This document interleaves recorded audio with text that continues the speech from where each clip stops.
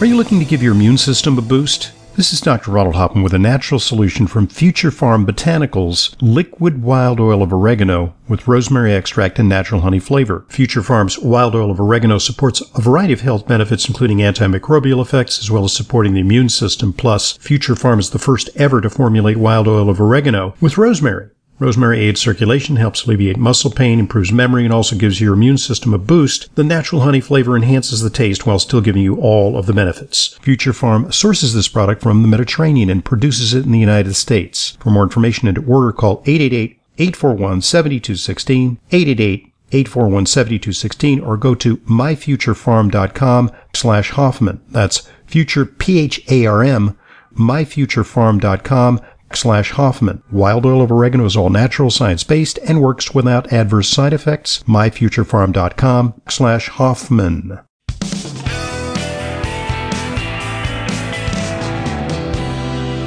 Welcome back to today's Intelligent Medicine Podcast. I'm your host, Dr. Ronald Hoffman, and today with me is Leyla Mutin because it's our weekly Q&A with Leyla. Something I look forward to every week because we get very interesting questions, and it's fun to interact with my colleague, Leyla. Radio program at AOL.com is the destination for questions. Please send them even through the holidays because we're going to be here. We're not going anywhere. Yep. Who can go anywhere? So we have a question about COVID. Yes, we do. Oh. This is from Rob. I've changed his name, and I'll tell you why. Oh, okay. Dear Dr. Hoffman and Leyla, as a former patient, yeah, okay. That's why I changed his name, and thankful that I am. It's a HIPAA violation to share his name. Okay. Exactly. Right. I'm curious of your view on this information. Granted, this was received as a link from a resveratrol supplier, and they claim that resveratrol stops this reaction. Right. Let me get to what this is. SARS-CoV-2 spike impairs DNA damage repair and inhibits VDJ recombination in vitro. Okay. So, I read that article. Yeah. And it is an article that is circulating around that is being mustered to suggest that there may be some long-term deleterious effects of the vaccine. Because what it's saying is that the RNA from SARS can mess up your DNA repair long-term. Yeah.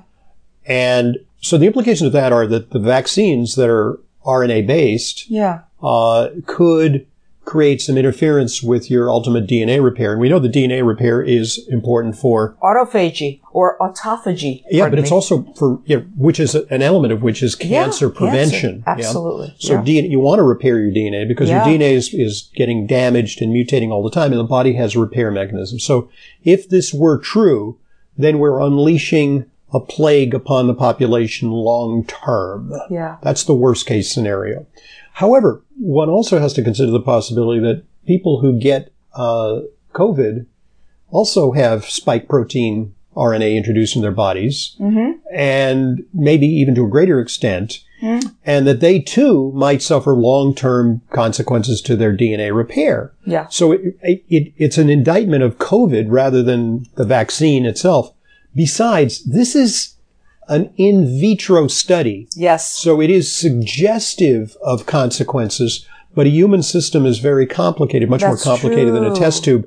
And it may be that in a body, in vivo, as opposed to in vitro, these are terms used a lot in lab science. It's like you do a test tube experiment, it's called in vitro. In vitro fertilization is done in the test tube. In a test tube. In vivo is body. In the body. Okay. In the body. So in vivo, we don't know if this happens. It is a theoretical concern, but it is actually not, it doesn't specifically say people shouldn't take the vaccine, because then if you were to get COVID, there's also a spike protein RNA that's introduced in your body. So I looked at it and I said, that's interesting. I guess this guy who I know, he is putting out information that is sort of tantalizing anti-vax information. Yeah.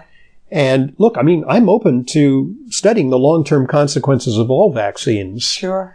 And there's not enough emphasis on that. And there's also not enough emphasis on the people who get sick from the vaccines. Yes. Because we want universal vaccination. On the other hand, this does not leave me convinced that the vaccine has dire effects. Yeah. Yeah. Rob also says, thanks for the time as a patient. It's changed my life.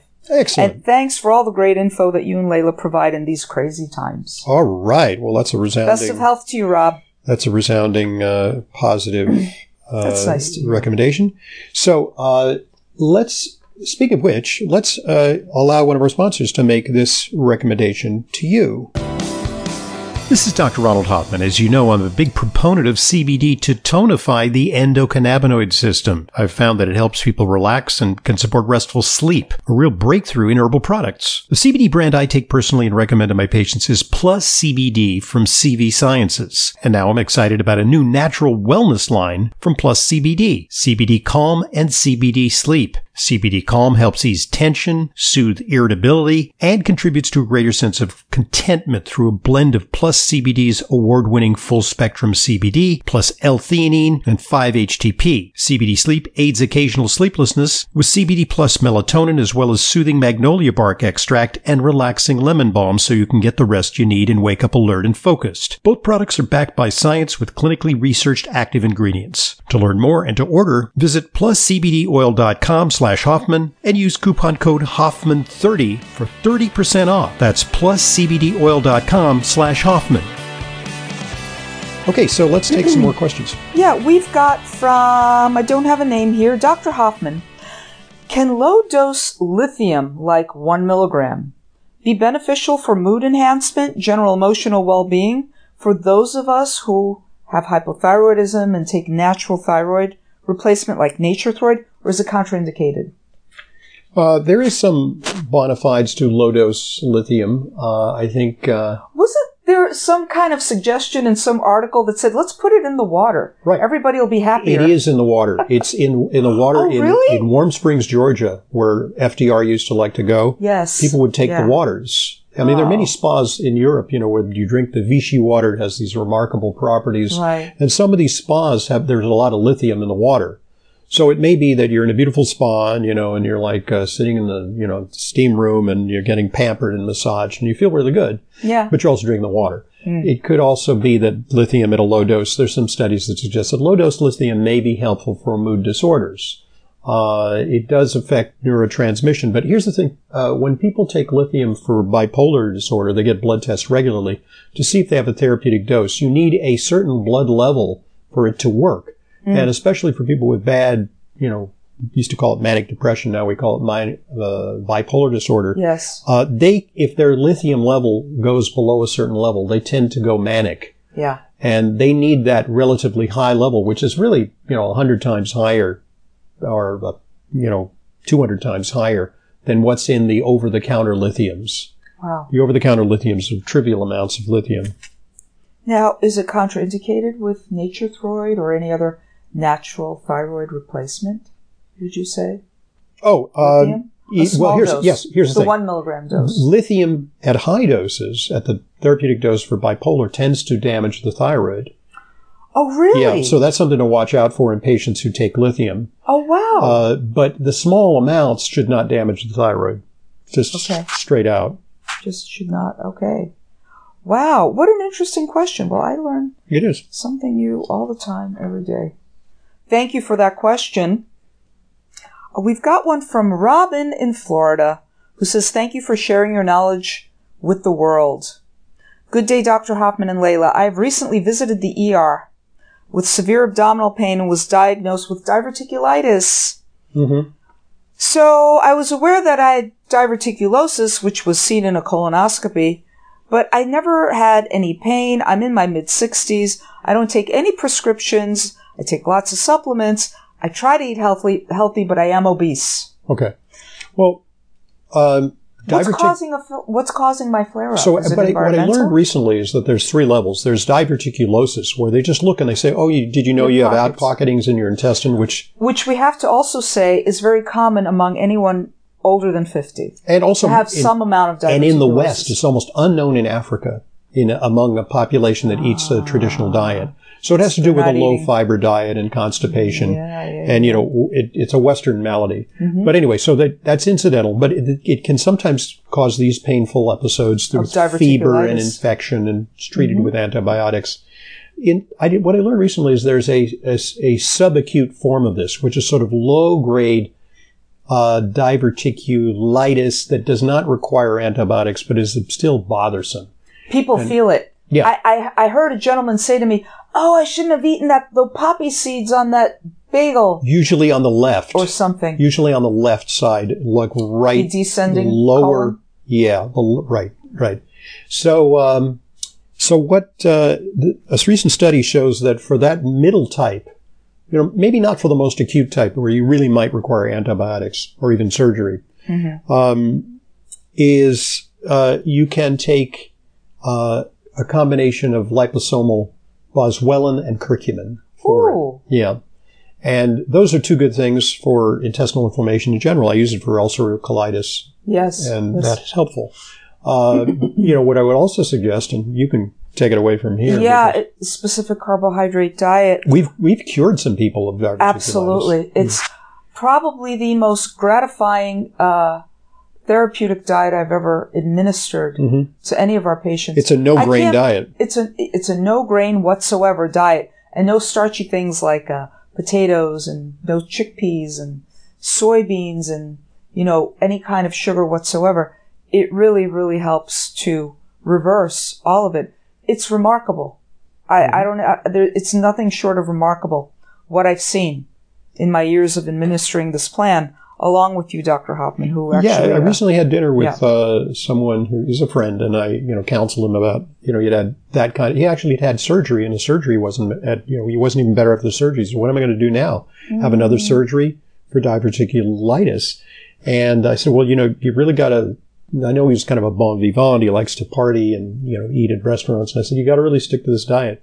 And he's been fine. He's been fine. He's been, even all the way down to the vodka he drinks, I believe. I know the person you're talking about. Right. It's a particular brand and not any other, and that's that. Yep. So it's, I get it. I totally get it.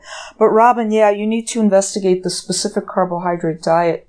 There's a book called Breaking the Vicious Cycle by the late Elaine Gottschall, who wrote the book, and it's worth your picking up. And he was good the other night because I was at a Mexican restaurant. I ordered an enchilada, which is a flour, component to it. And I said, "You want that?" And he goes, "No." He just had like grilled, some fajita kind of thing without the tortilla, maybe. Exactly, and with vegetables, and and he stuck to it. He knows. Yeah. So, Robin, thank you for that question. We hope you feel better soon. What to do in the midst of a flare. Doctors may say, don't eat for a day. If you're in the hospital, certainly they would not feed you for a couple of days until you feel better or administer IV antibiotics. But, okay. It's a preventable disease. But once you have it, it's bothersome. Yeah. We have actually 2 questions from Julie. Yeah. I've read that powdered calcium citrate is helpful for acid reflux. Your take on the effectiveness? I think it's more calcium carbonate that is helpful. Because that's the stuff you mentioned that's in Tums. Tums, yeah. Right? That's what Tums is. Okay, yeah. So that could be, but what's better for acid reflux, in my estimation, is deglycerizated licorice, DGL. I got a question on that during the weekend, on the weekend show. How can you be sure that DGL is not going to raise my blood pressure? And the answer is, it's the glycyrrhizin that is the thing that raises the blood pressure. Yes. And it's deglycerizated. Deglycerinated. I always get that wrong. Deglycerinated. Say it 10 times over real fast. Right. So, Julie, it would be calcium carbonate, but, ultimately, DGL is better for reflux. And her second question is, I wondered your thought of silicon dioxide added to supplements also. I know we've talked in the past about titanium dioxide, Do you know which is problematic. Silicon dioxide is the most common chemical on Earth. Really? Yeah. You know where you can find a lot of silicon dioxide? At the beach. Oh. Those sand particles are silicon dioxide. Okay. Good flow agent. It's a good flow agent. And so it's actually not harmful in the GI tract. It's not. It's actually SCD legal. It's legal on the specific carbohydrate diet. It tends to be, really fine, like a very fine powder. And it's, just look at it under the microscope, and it's actually got kind of a round shape so that it doesn't irritate. Yes. And as opposed to titanium. Exactly, which is like shards. Yeah, it looks like glass shards, titanium dioxide, which is an irritant. That's the stuff in the toothpaste that whitens our teeth. Right, it's an abrasive. Scrubs them. It's abrasive. An abrasive, yeah. You don't want an abrasive in your gut. Right. Silicon dioxide is not an abrasive. Right. It's STD legal. It's fine. You will find it on a lot of supplements. It's okay, Julie. It's the titanium dioxide that's problematic, especially for people with inflammatory bowel disease. Okay. So, okay. We have time for one more question. Oh, could you talk about restless leg syndrome? Okay. Restless leg syndrome. It exists. RLS. Yeah, RLS is it's a bothersome syndrome, which can respond to a variety of nutritional interventions.